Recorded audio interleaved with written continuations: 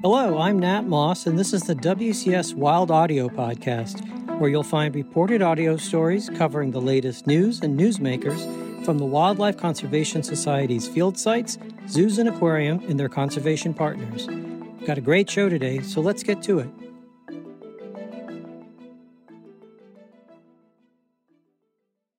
Nestled behind a facade of imposing buildings at the heart of the University of Cambridge sits the David Attenborough Building, a custom-built structure of glass and light boasting a living wall that rises through the center of the office.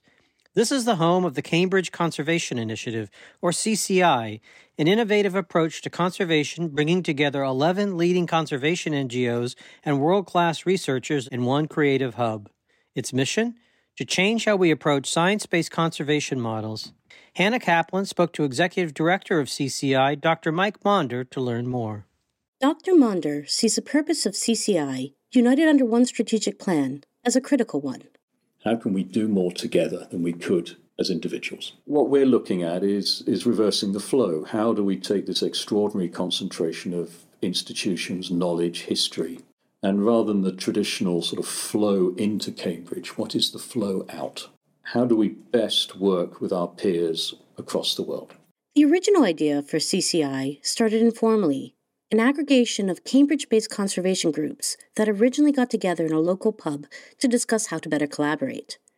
But with donor funding, it soon grew into something more formal, finding a home at one of the world's leading academic institutions.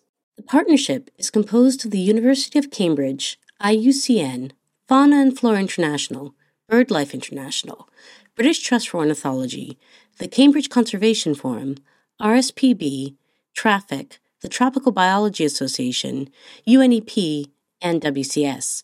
These groups work closely together to share approaches and innovate. You can orchestrate some of this, but a large part of it is organic. And the idea is that the boundaries disappear and that people are able to develop new ideas, new approaches, exchange information, share resources. We have a strategic plan. We have a set of ambitions. But actually some of the best ideas have come out of random conversations and someone mentioning a project over coffee and then making a link to theirs. And then perhaps from there it's developed as a collaborative fund project with 3 or 4 partners. And some of these have gone on to be developed and applied as global tools. In addition to the value brought by these informal links, CCI's strategic plan is focused on 4 main areas of conservation work. So we look at how to stop the collapse of biodiversity in parallel with the collapse of climate. We have a very strong emphasis on restoration of nature, and that includes seascapes as well as landscapes. We then have a third area where we're looking at influencing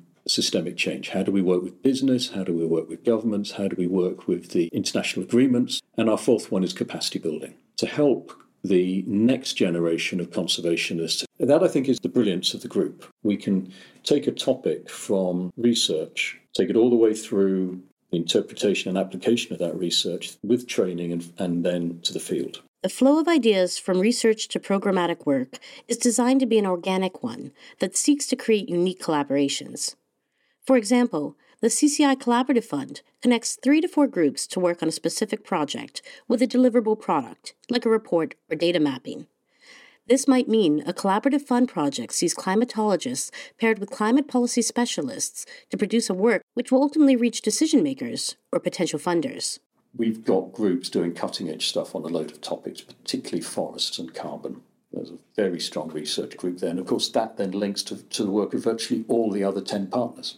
There was a great study called Swimways, which set up the format for mapping the world's migratory fish corridors. And that's gone on now to an independent life, but set the scene for these extraordinary fish migrations that don't get seen and therefore don't get valued. One of the other ones that's just actually started in the last month is looking at the supply chains regarding chocolate and palm oil in West Africa.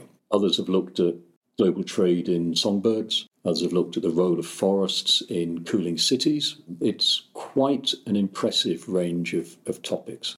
From the inception of research study, many of these projects take on a life of their own. CCI's biggest collaborative flagship project, the Endangered Landscape Program, is currently delivering 4.5 million hectares of restoration across a number of Eurasian countries. From the Mediterranean up through to the boreal north, from the Atlantic forests of the west through to the arid steppes of Georgia. So that's practical restoration driven by reinstating ecosystem services with a biodiversity focus. So we are putting species back that have been lost to those landscapes. Those projects are run and owned by their local partners. We don't run and own them, we support them. We work with them on monitoring and access to research and science that they need. So we're working with organisations to build them for the next 50 to 100 years. And that is already spilling into research projects in the home countries for these projects. It's already beginning to influence policy. Just like a watershed, the ramifications are infinite. Dr. Maunder is encouraged by the momentum of these initiatives, but warns that in scaling up global conservation efforts, we need to be mindful of the role that communities play in this work and the opportunities this offers. What we've learnt and tested over the last 20, 30, perhaps even 40 years now needs to be accelerated and expanded at scale. There's a tendency in all conservation groups when the map gets bigger, the people get smaller, and you've got to fight that. We keep it as a humanity, as a topic that engages people, works with people, strengthens people, and recognises people. So when you go on those big scales, it's easy for people to disappear. But every acre of land we work with is someone else's land, and that always has to be in the front of our brain. So where is that new synthesis that recognises and cherishes local and traditional knowledge? I think there's going to be some extraordinarily brilliant individuals coming out of that, doing amazing stuff with their own communities, but with this blend of heritage and new science. And those groups working with researchers and developing their own researchers, that's where we're going to see really wonderful stuff. Reflecting on the future of global conservation efforts, Dr. Maunder is hopeful. He feels that groups like CCI are perfectly positioned to use the insights, research, and on-the-ground experience to see real, significant change. I've tried pessimism, it doesn't work. What I keep telling a lot of the early career folk is this is your time and you should revel in it. This is the time when you are going to give your best to the planet. I think, like so many people I know in this business, we are on an emotional roller coaster. But I think on the whole, we have to be optimistic, not blindly, sloppily optimistic, but we've got to be confident that we can and will make a difference. This is the time for us. We've been practicing for the last 100 years. Now is the time, and we can't afford to get it wrong. For WCS Wild Audio, I'm Hannah Kaplan. Today's episode was produced and reported by Hannah Kaplan with help from Dan Rosen and Nat Moss. The WCS Wild Audio podcast is a production of the Wildlife Conservation Society. Please join us next week for a new episode, and don't forget to rate or review the show wherever you get your podcasts.